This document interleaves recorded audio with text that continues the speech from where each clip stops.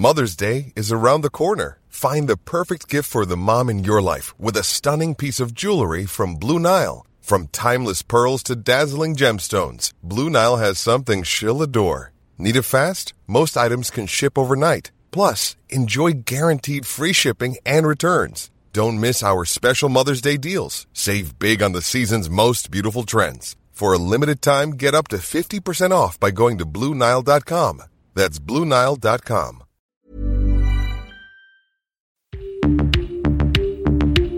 What's up, guys? Ryan Sprague here, and I'm just dropping in to remind you about our Patreon campaign. Somewhere in the Skies is always free to consume, but it's not free to create. So if you want to help the show on a monthly basis, we have tons of rewards for you in return, including shoutouts on the show and website, bonus content and episodes, and free merch. Want to be my guest or pick a topic for the show? You can do that too. So if you'd like to learn more and to help support the show, visit patreon.com/somewhereskies. Thank you, and keep looking up.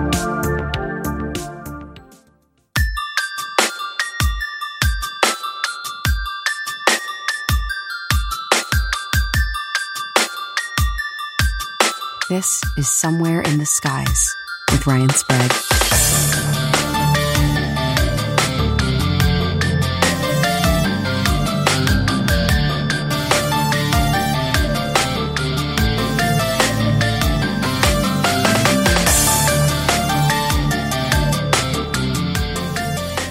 Let's do it. As per usual, we speak for 30 minutes before we even start recording with the one and only Shannon LeGros. Shannon, welcome back to Somewhere in the Skies. Why, thank you. It's so good to be back. It really is. Every time we talk, it's like a mini reunion. For many who may or may not know, Shannon and I have worked together a lot in the past on several projects, Into the Fray Radio, On the Trail of UFOs, but today we're talking about something built from the ground up from you, and that is your new book, Paramalgamation, with Beyond the Fray Publishing. So, before we get to that, I gotta ask Shan, a lot has happened since we last spoke about your last book, Bigfoot, and when we last spoke, it was with you and Seth Breedlove, and we talked all about On the Trail of UFOs when it first came out. So how's it been going with that? How's the reception been with On the Trail of UFOs? Reception is fantastic, which I'm sure that you can parrot this, but I have been inundated with messages and emails and followers and people that are ready to talk about their UFO sightings, which is amazing. For me personally, I haven't really seen anything very strange in the sky, unlike yourself. So for me, the filming, of course, was kind of something that lit the fire for me as far as the UFO subject goes. That's not my niche. It's not where I live. Bigfoot at the top, I'd say, and then all of the other kind of random paranormal stuff underneath that. But doing that project has definitely fired it up for me in the UFO subject. So, and ever since, of course, it is free right now on Amazon Prime. You can go right now on there, guys, and watch all the episodes are available to you. But yeah, it's been an explosion ever since that, of course, with people finding out about all of us that are a part of that project, including yourself.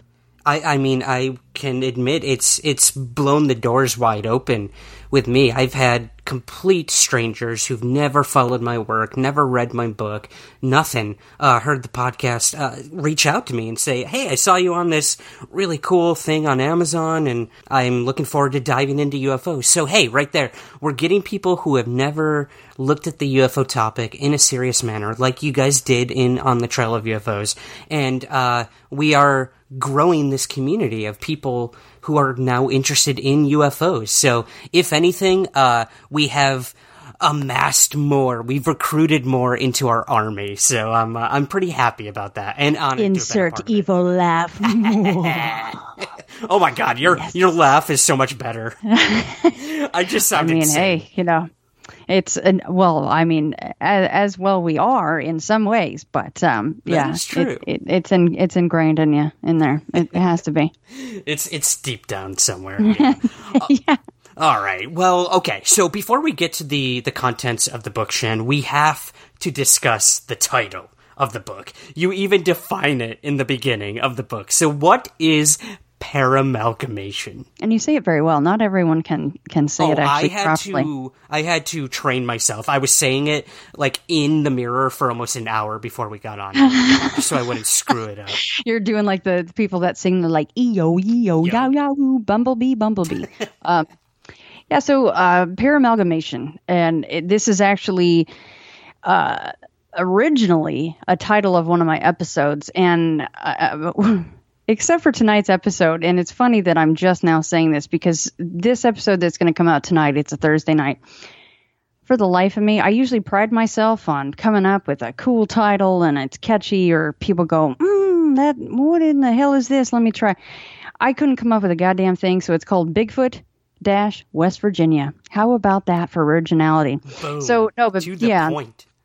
But this particular episode, it was just all over the place with all this crazy stuff going on. And I'm like, man, this is a friggin' amalgamation of just all kinds of crap. What am I going to call this episode? I'm like, amalgamation, paramalgamation. Okay. And it just kind of popped into my noggin. So, it's just, the title is an amalgamation of various paranormal activities and incidents and experiences that people have. And it's some of my favorites, meaning that it either has a whole bunch of stuff all in one story that happened to one person, or it is just so damn hard to classify. Mm-hmm. I think those are my all-time favorites, or things that you just go, what in the hell am I even going to label this as? It doesn't in a nice little package like a Bigfoot or a ghost that's walking down the hallway with the chains on them. Mm-hmm. These are stories that are just you're going, I don't know what the hell that is. Exactly. No, I think it was the perfect title. And for anyone who doesn't know, these books that you're coming out with Beyond the Fray, correct me if I'm wrong, these are either directly from people you interviewed on your podcast Into the Fray, or they are stories that were brought to you. Is that right? Absolutely. Yep. Some of them were, most were on the air, and then there's another large portion that was off the air and or emailed in, and then I can, email back and forth with somebody if they're not comfortable talking with me. As you know, not everybody likes coming on and chatting with us, and that's totally fine. So yeah, it's again, the amalgamation word is amalgamation of both. So on and off air. Gotcha. Okay. Well, let's start with one of those. And these are some of the favorites I came up with that I liked in the book. But we're going to talk about a few of your personal favorites in a bonus Patreon episode later on, so people can check that out. But I want to start with An Unfounded Call. This one, like you said, defines paramalgamation. It has everything. Shadow people, men in black, UFOs. I mean, it was crazy. I'm like, what a way to kind of start the book off. So can you run us through An Unfounded Call? Yes, this one is a veritable buffet of weird shit. And maybe that could be another title of a book. But this poor guy. So he's always wanted to be in law enforcement, and he finally gets in with sheriff's department, and it's in a rural county, and I'm not even gonna mention where or any of that stuff. And he was very highly anonymous, but I did see his credentials before we recorded, so I knew that he was legit. So this is back in 2009, and he's working the night shift, and he's really, he and his whole, I want to say platoon, but that would be the very wrong word. All of the rest of his deputies in the dispatch, they get these phone calls from an abandoned house. And there was, I think, 3 or 4 different 911 calls that were coming from the same home, and they would hang up. Problem is, the house is abandoned. So this guy would go out, he'd check the property, he'd find no one around, so he'd call it in, back to dispatch and go, it's an unfounded call, which means nobody there. It's weird, whatever. So they just probably chalk it up to, a phone line having a problem or whatever it might be.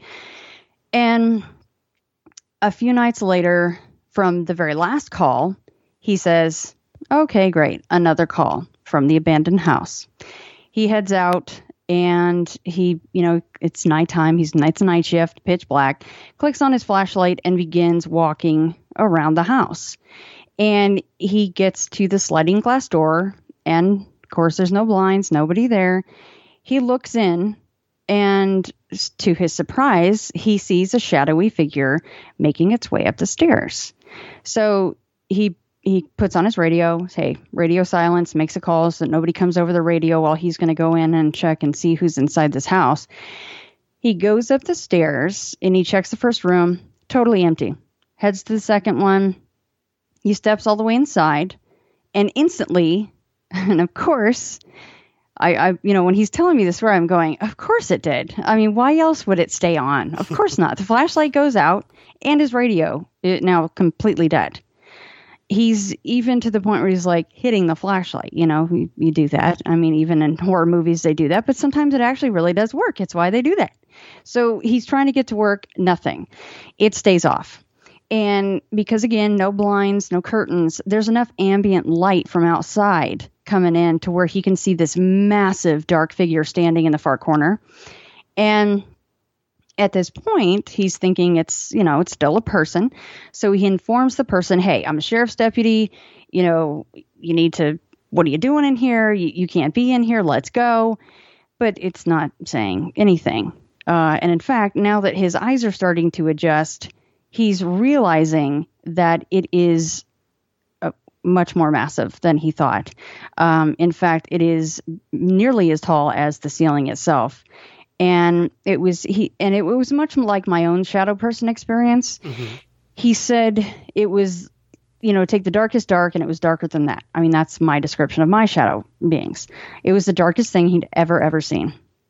So at this point, unfortunately, it suddenly moves toward him. But it's not walking, it's just floating. It's floating towards him. And he does, in fact, reach for his weapon, and then suddenly, bloop, he's in his car. So, what? Yeah. Now, not only is he in his car, but he's driving, and he's already a half a mile down the road from this house. And he has zero recall of what happened after he reached for his weapon or how he got into the car. And here's another aspect. So now we've got shadow people and the weird 911 call. We have missing time because it is an hour later. So the radio crackles on, and it's, of course, his fellow deputies and probably his sergeant in charge checking on him. And he says, code 4, which means he's good. But soon after that, he gets this intense ringing in his ears, plus this horrible dizzy feeling. And it was enough to where he pulled his car over.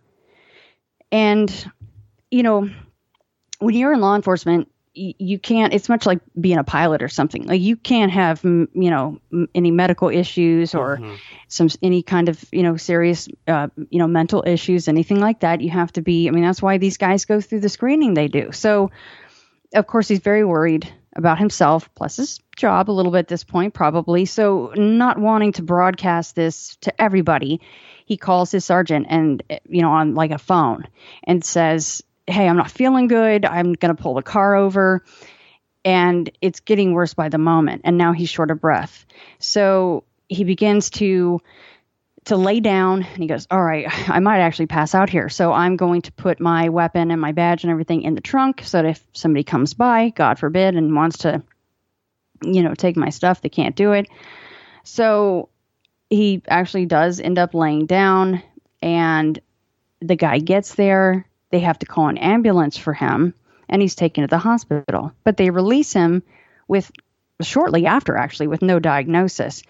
He goes home, he tells his wife, but leaves out the part with the shadow figure. I don't blame him there. It's hard to explain, Right. 6 a.m. the next day, a knock on the door. And here's another aspect. 2 men in black suits, sunglasses, and fedora-style hats. They start to ask him about what happened the night before. And, once they finish all of this, they tell him, hey, it's not disciplinary, but we need you to turn your badge in. Like, you need to give it to us. And he's like, okay. what's going on? And they're like, no, it's nothing. You're not in trouble, but you can reapply when you feel better. He's like, okay. So he actually signs a paper that says, you've been released. He gave us, his badge. Everything's fine, and come back when you're feeling better. Now he admits, like, he's a young deputy. It was his first law enforcement job, and he basically says, like, I was being a pushover and let them just. I signed the paper, gave him the badge, didn't think anything of it. He thought they were official. So he's in shock. His wife's in shock. She's probably going like, what in the hell happened here, dude? And the next day comes, and a deputy friend calls, and he goes, hey, bro, why aren't you at work? And this guy's like, you guys let me go. I signed a paper. Hello. And he says, we don't know anything about that. We have no clue what you're talking about. You're supposed to be at work. And then the captain calls, and he's pissed. And he's like, you better find that paperwork within 45 minutes or you're going to be in some serious trouble. Because you got to remember, the badge and stuff is not his property. So if he's been released or if he's not coming back to work, that is their property. You're going to get in a whole bunch of trouble for impersonating an officer if you're not really supposed to, to have it. So captain's like, you better bring that down right now. So he's freaking out. He cannot find this paper for the life of him, which he had just signed the day before. It's just up and vanished. I think he had left it like right out on his dining room table or something, but now it's just gone. So he can't find the papers, but he's not going to drive down there without it. And then the captain rings and goes, hey, don't worry, man. We found your badge. It's with the county. They have it. He's like, okay, that's strange. And he goes, yeah, and we've been informed that you have epileptic seizures, which is very shocking to him because he's not had any history of that. He's never had any of these kind of spells before. Doesn't run in the family. So, of course, he's devastated because he's, like I said, he's always wanted to work in law enforcement. And, the really sad thing about this is months go by and he still presents with dizziness and the ringing in the ears. He's even had multiple tests, MRIs, and one of them actually came back at one point that he had a blockage in his left inner ear. And the doctor goes, well, we can try to prescribe some diuretics and to try to help flush whatever that might be out. But nothing really seemed to help this guy. And actually, it would kind of ebb and flow as far as the severity of the symptoms. But at one point, and this still to this day is true for him, he has actual hearing loss in his left ear that has never come back. So the dizziness and the vertigo and the ringing and things ebbs and flows, but the hearing loss is permanent, which is extremely unfortunate to hear. So the caveat to this whole thing is he's, again, always wanted to be in law enforcement. Well, the Men in Black, I mean, let's face it, that's what we're kind of hinting that they were. Mm-hmm. The Men in Black said, you can reapply when you feel better. Well, he may not be feeling a whole lot better, but he's not having any of these blackouts or any of this other stuff that he, after this missing time incident, he's not having that anymore. So he tries to get back out there and apply at various law enforcement agencies. And he said it always went really well until they got to the background check and his time at that particular sheriff's department, because that sheriff's department wouldn't disclose the reason for his release, so the new place could not hire him. They just would not proceed with the hiring process. So that's it. It changed his life. Yeah. That one night, he's got the shadow person, the missing time, he's got the Men in Black, he's got this weird, they signed this weird paper, and then the paper's gone, forcing him to what? Not live and just... and ask why and how and why.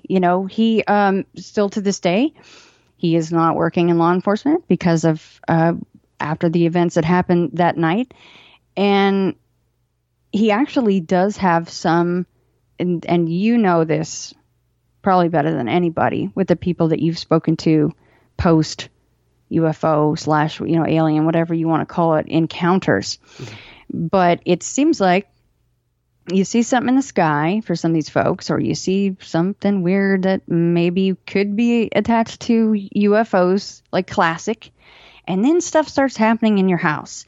And he and his wife actually had shadow figures in the home, and along with things being moved and thrown. And even, this is a big bag of my hashtag hell no for me, they would have a baby cry coming from one of their unused bedrooms. That's your least favorite thing. But that would be my least. I think I would take any of the other stuff. So I'll take it. But yeah, a baby cry is real cute until you realize, I don't have a damn baby. So, yeah. That's such a good point, though. I mean, almost every person I've spoken to about having like a very close encounter experience with a UFO or an abduction experience, there's always some weird high strangeness aspect in their home after that. Either like poltergeist-like activity or something paranormal, or they start doing things completely out of character. You know, like what anything, literally, like stacking things in the home and they don't know why they're doing it, or walking backwards throughout the home and being like, why the hell did I just do that? Like, it's so strange, Shannon. So wow, this guy's been through a lot. He has, and I do keep in contact with him, and I know that he's still going through some weird stuff, because honestly, I'll sometimes get an email from him from, like, I could tell he's, created another new email address, So it's very strange. And it is, I mean, really on the periphery and on the face of it, it's a very sad story, because it was hard for him to tell it. I could tell that it had changed his whole life. Just that one night, that creepy night, seeing that damn shadow figure, then everything just went really downhill from there for him. And of course, the health issues are something that no one wants to deal with. And of course, devil's advocate, you could say, well, maybe the whole thing was tied to some kind of an epileptic episode or something like that. But I don't know. That's a lot of weird stuff back to back, and it doesn't explain what they look like is people showing up and producing a piece of paper that he signed, and his wife, was even there at the time. Oh, okay. So that was nothing that he had imagined. That was 6 a.m. His wife was still home, and she's like, "Hey, there's dudes at the door here." So that part was not imagined for him. Right, yeah. I mean, the epileptic seizure thing, maybe, when it comes to missing time, that could attribute to that.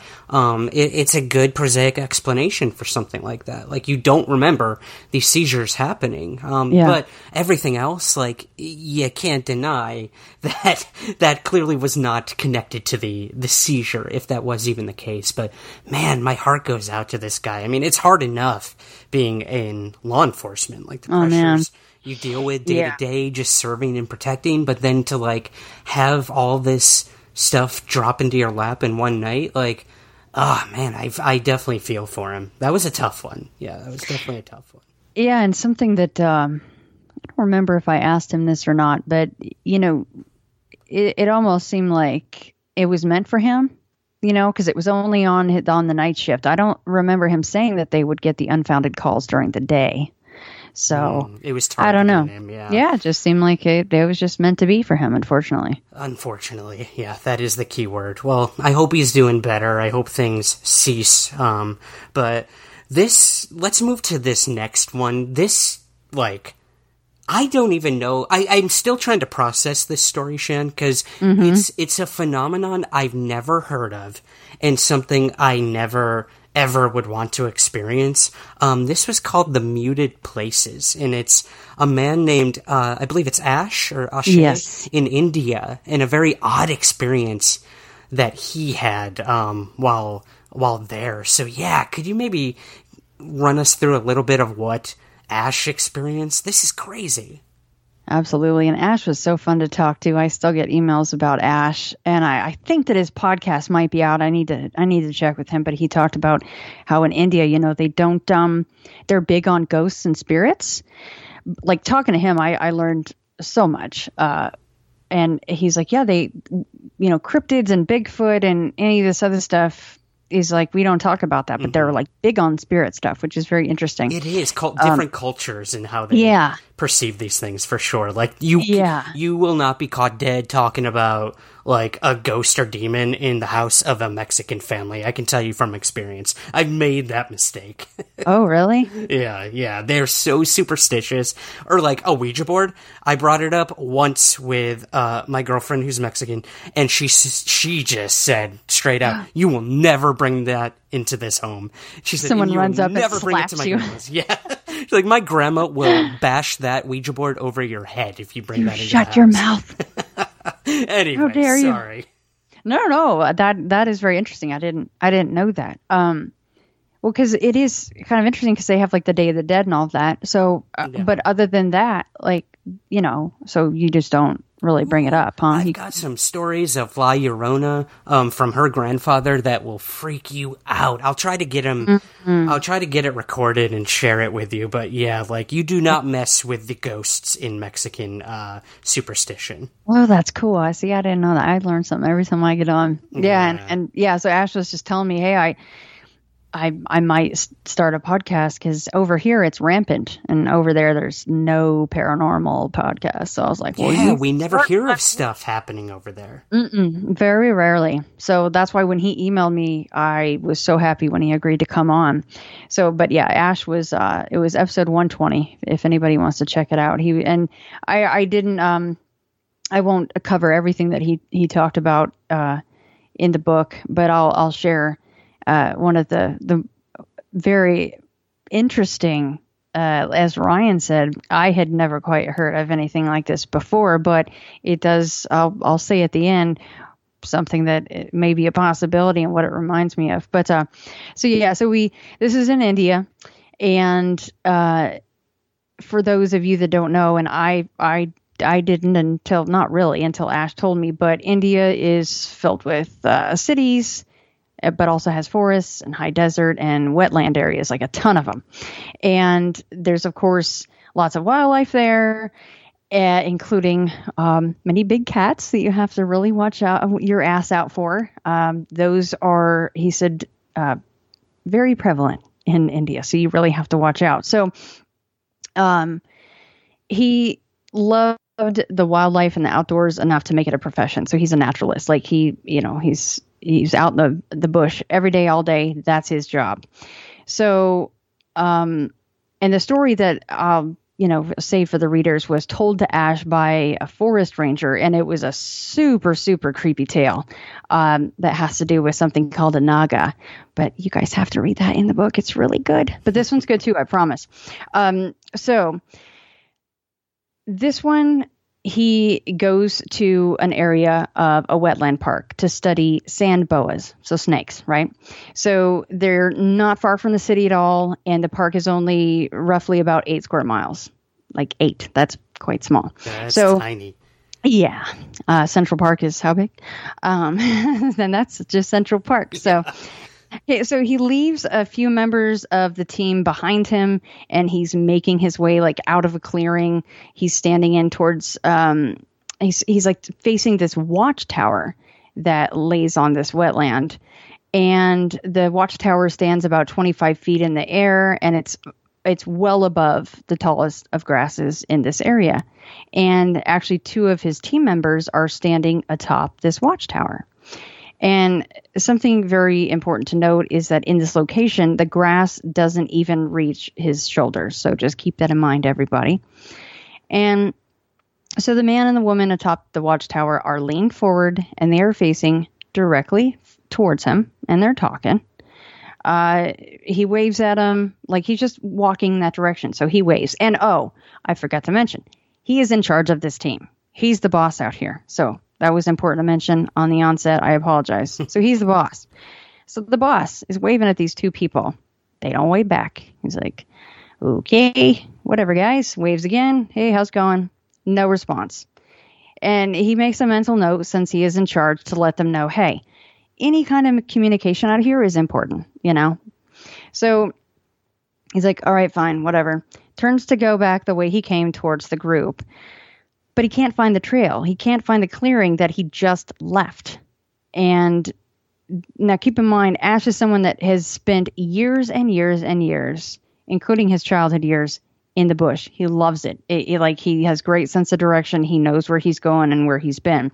So he really should have been truly just mere steps from where he set off. But now none of this looks familiar to him. And he does get a little worried just because that's not like him to get kind of turned around. So he turns back to the tower and he waves again. And guess what? No response again. And mind you, they're still looking right at the guy. And he's going, what the hell is going on? They're not even reacting to me at all. So he's like, okay, well, this is odd. And so instead of heading back again, he just heads forward towards the watchtower. And he's, okay, this is when I go, what in the actual hell? He says he's so close to it that if he had a 20-foot pole, 20 feet, not very long, he could bonk these two folks on the head. Okay. So that includes the height of the damn thing. So a 20-foot pole, he could bonk them on the head. And as he's walking closer, they're still not reacting to his presence. And now he's in charge. So he's trying to save face here and not, we all have that ego in there, whether we like to admit it or not. And he's like, I really don't want to call out to these people, but I'm getting a little freaked out here. So he decides to call out to him. Whatever the names are, I don't know. He didn't say it. He's calling out to him. And he says, I called out so many times, I lost track. And still no response from these two people. So now he's really worried. And he notices that, and this is going to sound familiar to a lot of people, especially probably for the Bigfoot side of things, but he notices that all the normal daytime nature sounds are just gone. And he all of a sudden notes that, and the reason I brought up the topography of the area and the proximity to the cities and the wetlands and all this other stuff, this place was extremely near a very, very busy airport where massive aircraft were, landing and taking off. What is it, every 4, 5, 6 minutes, whatever it is. And he's like, don't hear anything. I have not heard a plane since this whole thing started. I hear no noises. What is going on? And in fact, there are massive power lines overhead, and usually those are humming. Totally silent. He's freaked out officially now. And he's like, now I am scared. He had no problem admitting that he was terrified at this point. So he's like, okay, watchtower, not working out so well. So he turns again to try to find his way out from where he originally came. And all of a sudden, after a very short distance, he finds where he was. And everything looks familiar. And he can see the other team members are still there. They're still with their nose in the ground searching for these sand boas. And they can see and they can hear them. Everything's like totally back to normal. Of course, he's kind of going, that was odd, but I'm really glad that's over. He goes the long way, which I don't blame him. He goes the long way to the watchtower and he climbs the stairs.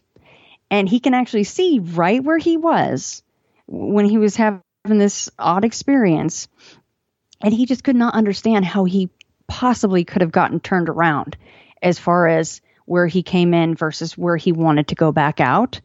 And of course, why couldn't those other two people see or hear him? So, that's why I called it the muted places. He said he just felt completely and totally muted, not only muted, but invisible.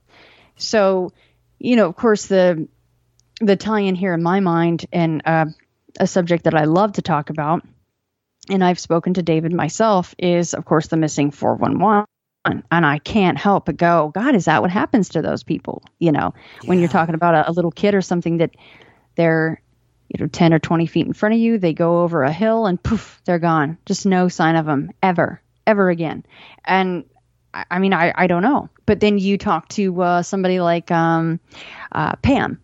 Pam had come on, and her thing is the Fae. She sees Fae, not on a daily basis, but enough that it has changed her life. And she sees them in various places, including on people's backs in Walmarts or up in the trees on her own property. And she had an experience in Ireland where she had gone down this trail, and she and her friend actually basically made it into a place that very much reminds me of what Ash brought up. And she had physical problems after that as well. So that mirrors what happened in our last story for An Unfounded Call. Thankfully, Ash, besides the fear and, of course, feeling invisible, had no lasting effects from what he can tell. But he admits that was very terrifying for him. And I can only imagine, especially when you're right there and these people are not reacting to you. Yeah. That must have been terrifying. Yeah, like you literally do not exist in time and space in that moment. Yeah. Like that's the stuff of nightmares for me, I think.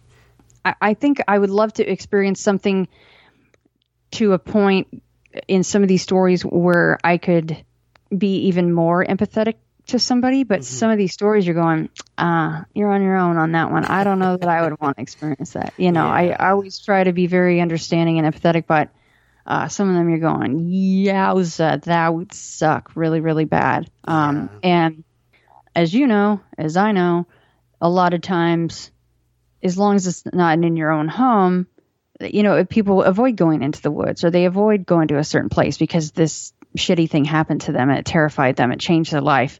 And the whole reason I mentioned the house thing is most people can't just up and freaking move if a massive shadow man is standing in your bedroom. That's what makes them real assholes, to be honest with you, because they seem to love to terrorize people in their own homes. But yeah, Ash, as far as I know, he's still doing his job. He's still out in the bush and still loves it. But he was full of incredible stories. I loved talking to him. This idea too of like the forest, or even let's say the wetlands, or there's something about them. The way they communicate with the people in them is so subjective and like so surreal. Like you can have two people in a room in a house and like you're kind of hearing and seeing the same stuff, but when you get out in these places that are so like uncharted for most human beings, some places have never even been stepped on by human feet, there's something just magical about it. And like there's probably stuff going on that we can't even fathom. And this fact that he almost like blinked into a who knows what, like an invisibility cloak or another dimension in where he was still in that wetland but not, and like they couldn't see or hear. It's so crazy. So this one, yeah, that was probably my favorite. I'm gonna be honest, because it just unnerved me to no ends. Like, oh god. Well, here's another big one. The War Never Ended. This one was really put into perspective for me the idea of this like ghost tape theory that I've heard about in the supernatural, where like memories and energies of not just one but like many spirits that can reside and almost play on like a loop of sorts. Like you're literally rewinding, pushing play, rewinding, pushing play. So yeah, could you maybe tell us a little about Jeff and the state park that he worked at? Owls are somehow connected to UFOs. I don't say that lightly.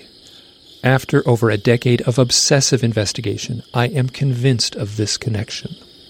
As strange as it may seem, people are seeing owls in the highly charged moments of a UFO sighting, and within the challenging memories of UFO abduction.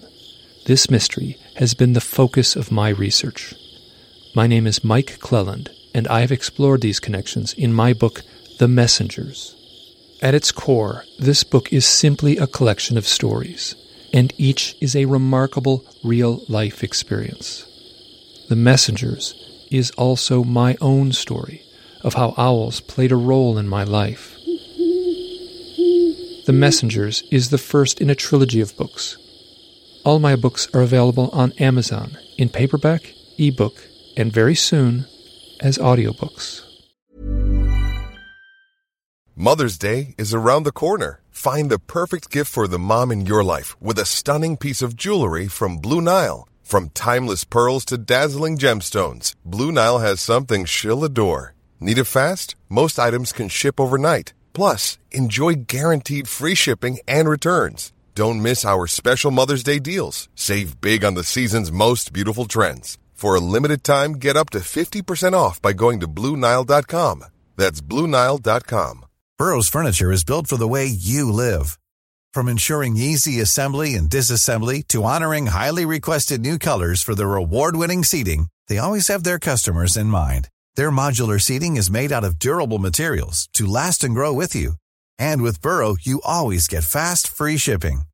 Get up to 60% off during Burrow's Memorial Day sale at burrow.com/ACAST. That's burrow.com/ACAST. burrow.com/ACAST. Even on a budget, quality is non-negotiable. That's why Quince is the place to score high-end essentials at 50 to 80% less than similar brands. Get your hands on buttery soft cashmere sweaters from just $60, Italian leather jackets, and so much more. And the best part about Quince, they exclusively partner with factories committed to safe, ethical, and responsible manufacturing. Elevate your style without the elevated price tag with Quince. Go to quince.com/upgrade for free shipping and 365-day returns.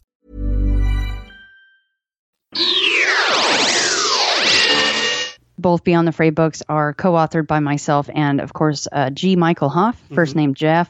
And, he's written like 40-something books. He's quite prolific. And, yes, he's a busy man, and he's my partner in this whole thing.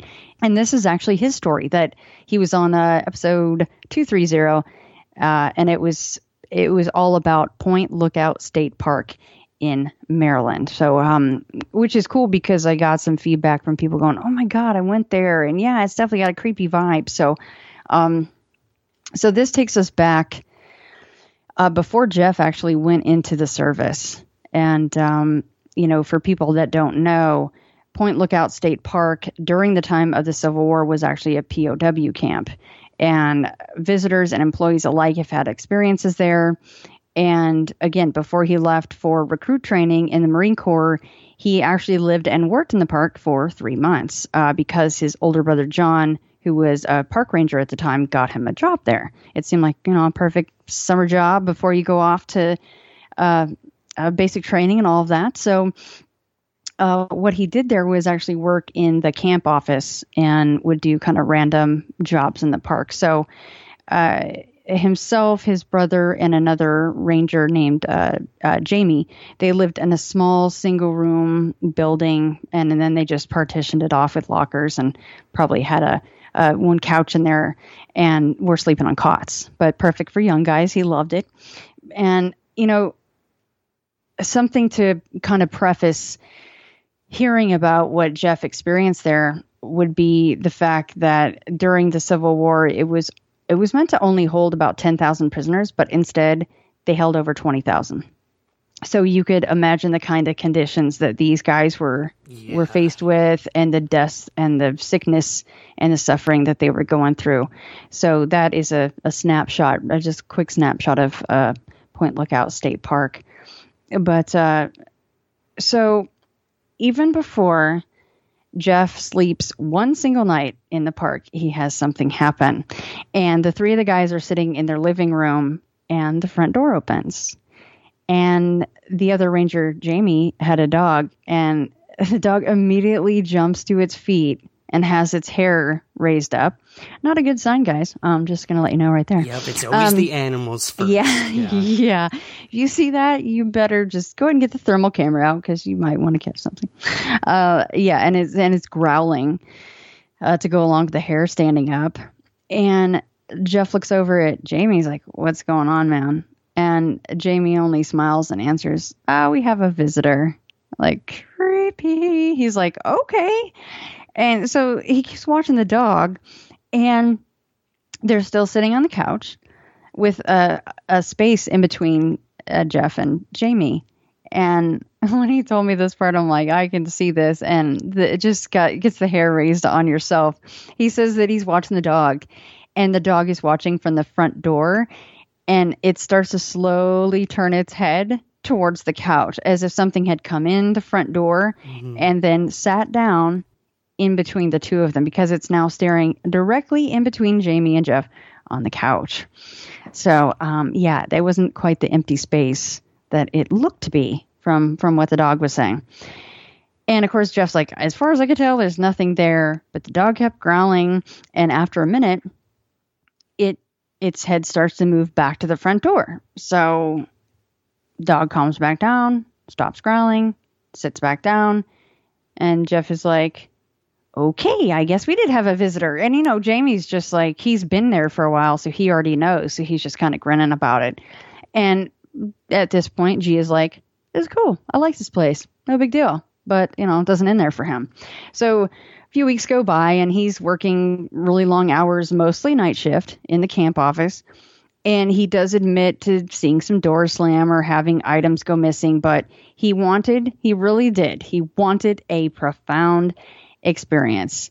And he's like kind of waiting for this to happen, and it's not until one night in the middle of the summer, there's another ranger. His name is Mike. He shows up in the patrol car, and he's like, hey, G, I got a job for you at the beach house.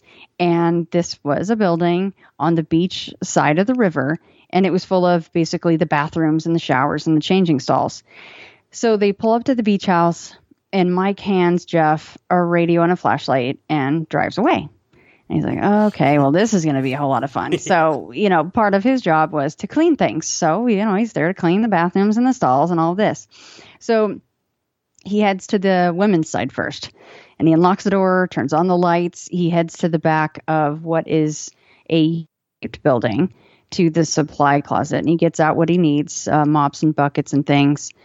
And he's cleaning one of the stalls when he hears the front door to this side of the building swing open. It's very distinct. And he hears hard-soled shoes crunching sand into the ceramic tile. I mean, they're right on the beach. Sounds like sand on tile. So the footsteps get almost all the way to the shower when G calls out, who's there? And there's, of course, no response. And the steps stopped, which is kind of creepy to me when you really think about that, because it did react to him. Mm-hmm. And he's got nothing else. So, and by God, I would have done the same thing. He grabs his massive mag light, and those are pretty old school, and like cops use them and stuff. And you can use those as a weapon for sure. They're heavy as hell. So he grabs that thing and he makes his way around the building, and he's going stall to stall and throwing the curtains back. And, to me, that seems really like, what else are you going to do? And he even said it seems like it's right out of a damn horror movie, but that's what he's doing, because he's like, I know I heard somebody in here. Nobody's back there. Nobody at all. Can't find a soul. So he goes back to work on the other side, and he's got his head down, and I actually think he's like cleaning around like a toilet area or something. So he's facing towards a wall, and like a few seconds later, his footsteps are gone. But he just knows that there's someone standing directly behind him. And he said that there was such intense fear all of a sudden in those moments that it prevented him. He just couldn't bring himself to turn around. It prevented him from doing so. And he's just absolutely terrified. So all he can do is yell, no. And then he manages to stand, and he does turn at this point, and he again yells, no. But there's nobody there. He can't see anybody, but he can still feel this presence there. So at this point, he's like, screw this. I'm out. I'm over this. I don't care about, cleaning the rest of this place. So he quickly just throws everything back in the supply closet, gets Mike on the radio, and he's like, come get me, dude. I'm done. Let's go. And the second he gets in the car, Mike can like instantly tell something's wrong with him. And Jeff admits he saw nothing, but something was in there. He goes, I know that something was there. I heard some things. I felt something. And Mike just replies, well, yeah, why do you think I had you do it? I'll never go in there again. So he got totally set up on that one. Mike was totally like, hey, new kid. All right, you're going to the beach house. Have fun, buddy. Yeah, so that place, a very active location. I would love to make it out there one of these days and do some investigating and spend the night, go in the beach house and, hey, I'll do some cleaning to have a creepy experience like that. It was pretty cool. Pretty cool to have him come on and tell those stories. Absolutely, yeah, and it makes sense that you two are now working together. It's just a match made in paranormal and weird heaven, right? Oh, absolutely, yeah. And it's I like when, because Jeff's got military background and all of that. It's really cool when, I mean, just like in your field, it lends credibility when you have somebody like that willing to go, yeah, I've had some weird shit happen. I've seen some weird shit, and I'm willing to talk about it. I love when people like that come forward, just like my sheriff's deputy for an unfounded call. You always just go, this is great. I mean, not that we're knocking, like myself, like quote unquote normal folks at all, but it does lend a little bit more credence to a story when you have folks like this come forward. Oh, absolutely. Yeah, it's the same in the UFO field. If we can get pilots and military people to go on the record, like that just ups the credibility and the legitimacy. I mean, these are trained observers. So if they're saying they still can't identify things in our skies or, stuff like that, then there's a problem. There's definitely not just a problem. There's clearly something anomalous occurring. Which is so wonderful. We love it. It's the world we live in. All right. Well, the next one I wanna wrap up with, Shan, is Wendigo in Iowa. The legend of the Wendigo. It's something that I haven't really looked much into. So could you maybe give us a little crash course on what a Wendigo is and how it may have been experienced in Iowa of all places? Yeah. So the Wendigo is something that is supposed to be, and sometimes I think that skinwalkers and Wendigo might be a little interchangeable. It depends on what you're reading, but a Wendigo is something that it is human, but it's not. But then sometimes if you talk to or read another blog, it's just a straight cryptid, meaning that it always was an emaciated, naked white thing with sometimes horns and sometimes not, and always just creeping around and never seems to eat a damn hamburger because it's always emaciated. But Wendigo are, depending on who you talk to again, or depending on what you read, they can either be good or bad. Much like the Mothman, it's either a harbinger of doom or it's there to warn you of impending doom. So that would be a good thing, right? And this woman that I talked to, I still am in touch with her. She still has some kind of sort of activity in her home. This is another incident where she sees something weird and then it just escalates from there. And it seems to touch other aspects of her life, including her children, which actually really pisses me off when that happens. I can't imagine something that you can't see, you can't feel, you can't touch, you can't fight, and it's messing with the kids. Right. That's never a good thing. So, and she and I agreed, with lack of anything else to label this thing, which is again why it was perfect for paramalgamation, is we just couldn't think of anything else we called it a Wendigo. And she did first, admittedly. I didn't put that in her head or anything, but it was something that, I'll get to the story shortly. Everyone's like, will you shut up and get to the story? But once she had seen this thing, she didn't really even know what to go look for as far as Googling or any of that stuff. And admittedly, she was scared out of her wits, so she probably didn't want to, but she had been listening to another podcast and they mentioned the physical attributes and the characteristics of this Wendigo is what they were specifically covering. And she would then put Wendigo into Google. Lovely Google. And she said the very first picture that came up, her blood ran cold. She's like, oh my God, that's what I saw that night. So, basically we're not calling it Wendigo, but we are, because for lack of a better term and for identification purposes, that's the closest thing that she could come up with. So, all right. So this is not long ago. This is only a few years back in 2017. And before she told me, the only other person that had heard this story was her husband. So 2017, we're in rural Iowa, and she has a job in a larger city, which meant a pretty massive commute. And one way was an hour and a half. So that's quite the bummer. I've had to do that myself.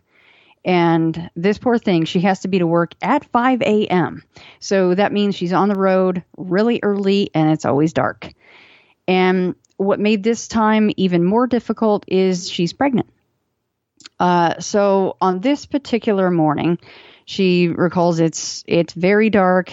She said it was clear though, no clouds, and there were stars shining really quite brightly. So there's enough of that ambient light around. And she's not 10 minutes from her house when her headlights touch on something off to the left. And it's just past a small bridge that crosses a creek. And immediately, of course, she's in Iowa. She thinks it's an animal. So she begins to slow down. And it doesn't move. And she's getting, closer and closer. And because it seems larger than she thought, she's like, oh, it actually looks like a piece of like equipment or something. So driving closer, she realizes it's in the shape of a person, but it's naked and it's extremely emaciated, and it's actually sitting with its knees pulled up to its chest, and then its arms are, if you sit down and you wrap your arms around your legs as such. It's got super long arms, slender fingers, and this is a really messed up part, but its torso, she said, was much too long for a normal human being. It thankfully it was not looking at her, and going back to the torso, this is an important part. It was so long that she guessed if it stood up, it would be about 8 feet tall. So, nope. No, thank you. Screw that. Yeah, just this skinny little naked thing, 8 feet tall. No wonder it's so skinny. Its digestive tract is like 3 feet long. Right? It's like, I did eat a hamburger. And what do you think I'm trying here, guys? God. 8 feet tall. That is terrifying. Oh, yeah. That's coming from a leprechaun over here, by the way. Stop. A leprechaun. No, you're Plaid Man. Stop it. Plaid Leprechaun Man. There we go. Yeah, yeah, there you go. New nickname. All right. Sorry to interrupt. We need all the new hashtags to come out for that. Yep. Make it happen, ITF folks. Yes, right. Hey, we're still working on that tulpa. Remember when we did the tulpa idea and I got so much mail? Yep. You were like, don't be stupid. You can't do that. I was like, you're right. It's pretty stupid, and we're not going to do it. I'm sorry. Yes. We were going to create an ITF thought form. It's been put on hold. It's a great idea. I don't know what we're talking about. I would just send it to Sam's house. What it would be is a massive cricket with a human head. Yep, that's what it would be. It's his absolute. He loves that, guys. If you can send him tons of pictures of that, he'd love it. Yes. I'm just kidding. Don't do that. He would hate that. Mr. Sam Sheeran at Gmail. No, I'm just kidding. If you want to do a rendering of a massive grasshopper with a human face and send it to... No, I'm just kidding. Only the hardcore ITF folks will know all about that stuff, right? Oh, yes. Plaid man and... Otherwise, people are like, what the hell are they talking about? They're like, is this the part of the Wendigo story or not? All right, so let me get back. 8 feet tall. Mm-hmm. Some other the details is that its skin is either black or dark gray, and that it's covered in hair. She says her headlights made it shine as if it were wet and had crawled out of maybe the creek that it was standing over. So nice to think of it also being in the water. For some reason, that just creeped me out pretty bad. The face itself, though, is bone white, and the hair is hanging over the eyes. And she said to me, like, she's probably thankful for that, because now keep in mind it's not looking at her yet until she gets to where she's about to go by it, and it turns and stares at her. She's panicked. She guns it. Tries to calm down, but admits she kept checking her mirrors. I'm sure she couldn't see a damn thing back there, but I probably would have done the same thing. And halfway through the drive, she's like, okay, I'm going to stop, grab some water, take a little break, get back on the road, try to calm down. Because, and you hear a lot of people say this, if you just kind of see something, a blip of something, and you're alone, And I just talked to a guy last night about this Bigfoot. It's going to air tonight. Like, he's going, if I was alone, I could have maybe said I was losing it, or I had hallucinated, or I misidentified, right? But so that's what she's thinking. Another 10 minutes down the road, she's feeling a little better until she's cresting up a steep hill and she sees the creature once again. Except this time it's crouched, as if it could, do a pouncing motion of some sort. It's crouched in the middle of the road. And she swerves around it. And what else is she going to do? She drives to work. She admits, she's like, I got there early because I was gunning it.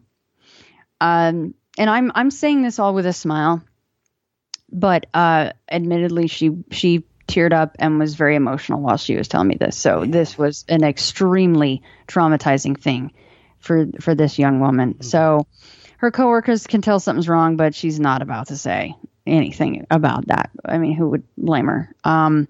Shortly after this sighting of either the same creature, that was the big question. Is it the same one, or are there two of them? You know what I mean? Like, that was my question. I'm like, that either way, it's messed up. But she has an emergency, and she nearly miscarries the baby that she was carrying. And of course, the question is, what caused it? She said, yeah, it could have been stress, or did this creature either warn her of a problem or cause it itself? So that's when the whole Wendigo thing came up, and being a harbinger and all this other stuff. So that's, but that is not the end of her story. They then had, as I mentioned, some stuff go on in the home with the kids. I mean, it's one of those things where it seems like we were joking about the Hellraiser box in the beginning, right? Like, why not? 2021's coming. Let's let's release, everything, unleash it on the earth. It does seem like when you see something real goddamn weird, it really does, for some people, open Pandora's box, and it becomes just this avalanche effect of other phenomena happening. Now, it's not like she saw that creature in her home, thank God. Yeah. I'd be burning that place down, and I don't know what else to protect myself. Yeah.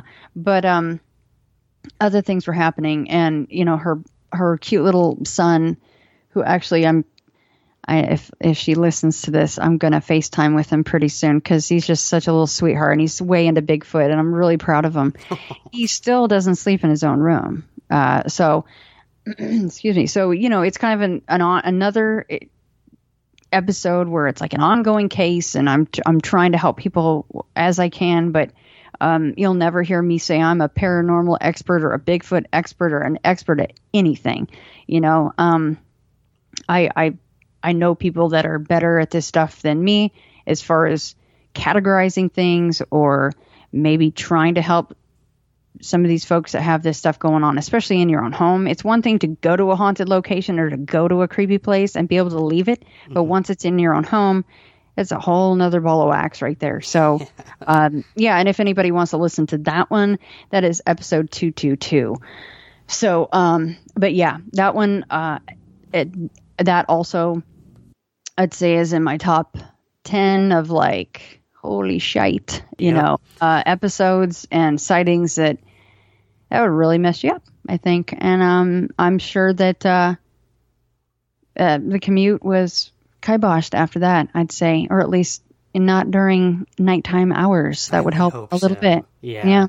You bring up a good point, though, Shan, like the impact these things can have on people. Everyone you've spoken of tonight, like, had clear implication to what they experience. Like, it affects your life thereafter. And like you said, like, it's the same with me in the UFO field. Like, whenever news or interviews, they say, so you want to be called a UFO expert? I'm like, what? No, I'm not an expert on this. I don't know what the hell UFOs are. I research it. I interview people who've seen them, but nobody's an expert. None of us are experts. How can you be? Yeah, how can you be? Exactly. It's impossible. Like, the people with the Bigfoot, how in the hell can can you be a Bigfoot expert? That's impossible. Exactly. And you brought up another good point. Like, there are far more experienced and educated and scientific people out there who do actually investigate. And I have a big chapter in a book that may or may not be coming out soon by Beyond the Fray Publishing. I won't say anything else. Where I tackle that very issue. Like, who are the people out there actually making progress on these topics? But for people like you and me, we are listeners. Like, the reason you and I connected and worked together is because we love stories and we find value in those stories and lessons to be learned. And sometimes for people, it's just getting it out to someone, like, is enough. Right. She may never know what the Wendigo was. This guy may never know what actually happened during that missing Timey experience. But at the end of the day, like, we can now share that story with other people who might be able to find answers for you, or even just relate in some small way. So I think that's what you've done with the podcast and these books, is get it out to people and normalize these conversations more. Well, thanks, Ryan. I appreciate that. And, I think one of the biggest things that we do is we try to be good listeners. People will, I'm sure you get it too. Like, you'll get emails or messages or you're talking to somebody and you can hear the angst in their voice, and they want answers and they want you to answer it for them. And they don't want to hear that we don't know for sure. We don't. Nobody can. Hardest part. You're so right. The hardest part is when someone comes to you and says, what is this? What am I experiencing? How can I stop it?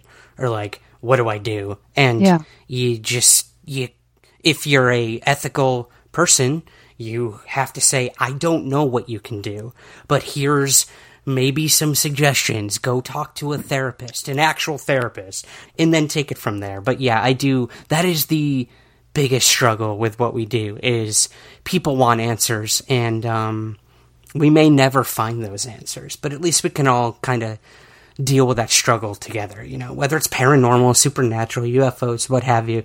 Like, these things affect us, and they are part of our human experience, whether they're human or not themselves. So yes, exactly. No, and and just to add on to us kind of on our soapbox about no experts, which is true, by the way. I'm not going to take that back, but I will say that I do have people that I defer to that I know they have more experience than me. They've talked to more people than me. They've actually been in more locations than me, maybe specifically talking about just in general paranormal, ghost stuff, spirits, shadow people, maybe even up to, demonic presences, which I think that word gets tossed around far too much, but that's another subject for another day. But people like, I'll defer people to Pete Haviland. I mean, he's amazing. He's been in this like almost 30 years. Like, he's, gone to all these locations, and he doesn't say he's an expert, but he might, well, I know he does. He doesn't might. That's why I defer people to him. I should say. I defer by referring. There we go. It's a roundabout way of saying it. I like it. Yeah, I spit that one out. I think I got that. But he will have more ideas and ways for them to try to help themselves. Obviously, nobody's jet set, especially nowadays. So, he's better at saying, okay, well, let me look at the evidence, and here's some things you to try in your own home, like tonight, or some things that you can get to try to help yourself out. And, there's all kinds of, opinions on that kind of thing. I get that. And it's widely speculative as far as what any of this stuff is. We don't know. Yeah. But yeah, there are definitely some people out there that they know their shit, and I trust them enough to send people that go, oh my God, I need help. Please help me. Please help me. I'm not going to act like I have, any more tools in my bag than people that I know have got bigger, better tools in their bag. So I have no problem going, hey, I'm not the person for you, but I know someone that might be able to help you. Exactly. I couldn't agree more about that aspect of all of this is, if someone does have the answer or claims to have the answer, run as fast as you can. Run so fast. Either that or ask them, oh yeah, how much is it going to cost me to find those answers? If they haven't told you already, because usually that's one of the first things that comes out, right? Yeah, that's a good filtering mechanism right there for sure. Well, yeah. Shan, you're going to stick around to share a couple more stories with us over on Patreon, some of your favorites. So I highly suggest people who are Patreon subscribers go check that out right now. It should be available right after this interview airs. And if you're not, you can check it out at patreon.com/somewhereskies. But before we go, Shan, what's coming next from Beyond the Fray, both in terms of your own books and the publishing company in general? Anything you can share with us? Actually, I got a little tickle in my throat. Plaid Man. There we go. No, we actually do have some very exciting things coming up, which, as you kind of mentioned, we won't say anything further. But a few authors that you guys may know very well at this point. But boy, we've got a lot of authors under our wing now that have new projects coming up, and people that we haven't even really announced as far as coming on with Beyond the Fray Publishing. And, and I want to mention this.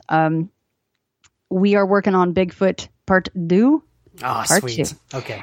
So if anybody wants to come on, either on or off the air, share your story, or even email it in to me, Shannon@intothefrayradio.com. I'm looking for those Bigfoot tales. You guys know how much I love the big, hairy guy. So it was a natural progression for Jeff and I to work on a second edition for Beyond the Fray Bigfoot. So that's coming up next for us in specifically.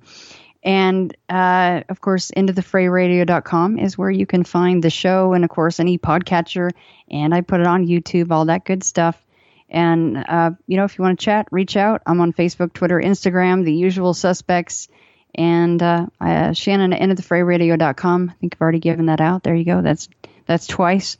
You guys won't lose that one.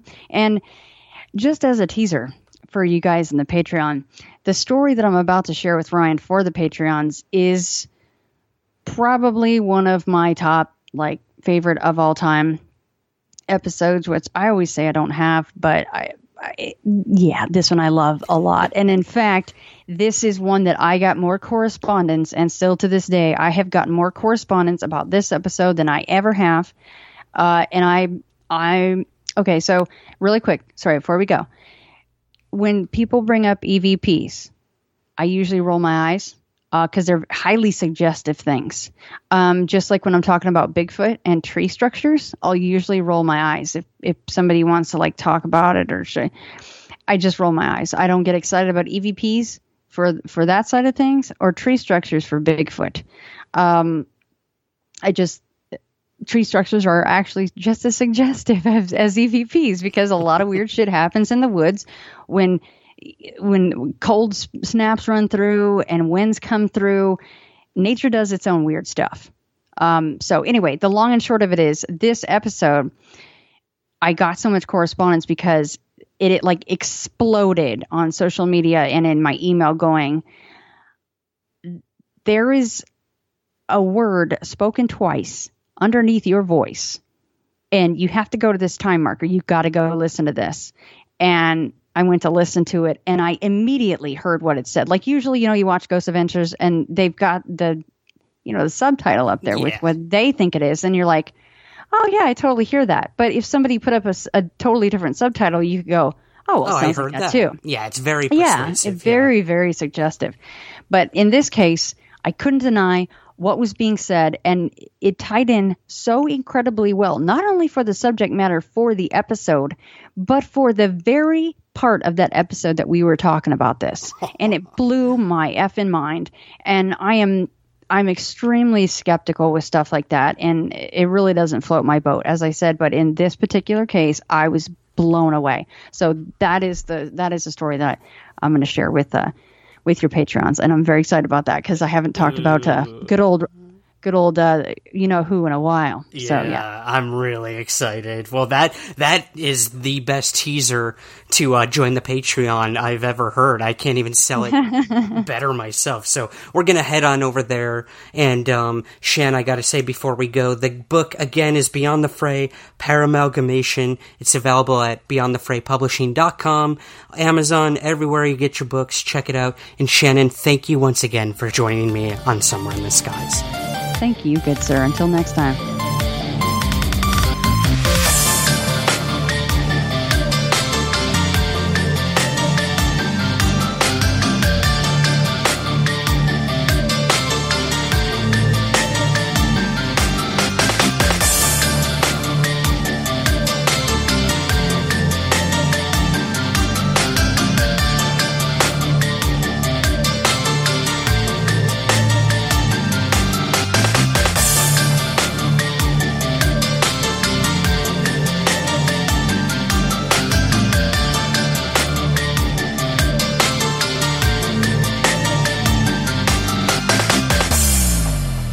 Somewhere in the Skies is produced by Third Kind Productions in association with the Entertainment One Podcast Network. Normally, being a little extra might be a bit much, but not when it comes to healthcare. That's why United Healthcare's Health Protector Guard fixed indemnity insurance plans, underwritten by Golden Rule Insurance Company, supplement your primary plan so you manage out-of-pocket costs. Learn more at uh1.com. Hey, it's Paige DeSorbo from Giggly Squad. High quality fashion without the price tag. Say hello to Quince. I'm snagging high-end essentials like cozy cashmere sweaters, sleek leather jackets, fine jewelry, and so much more. With Quince being 50 to 80% less than similar brands. And they partner with factories that prioritize safe, ethical, and responsible manufacturing. I love that. Luxury quality within reach. Go to quince.com/style to get free shipping and 365-day returns on your next order. Quince.com/style.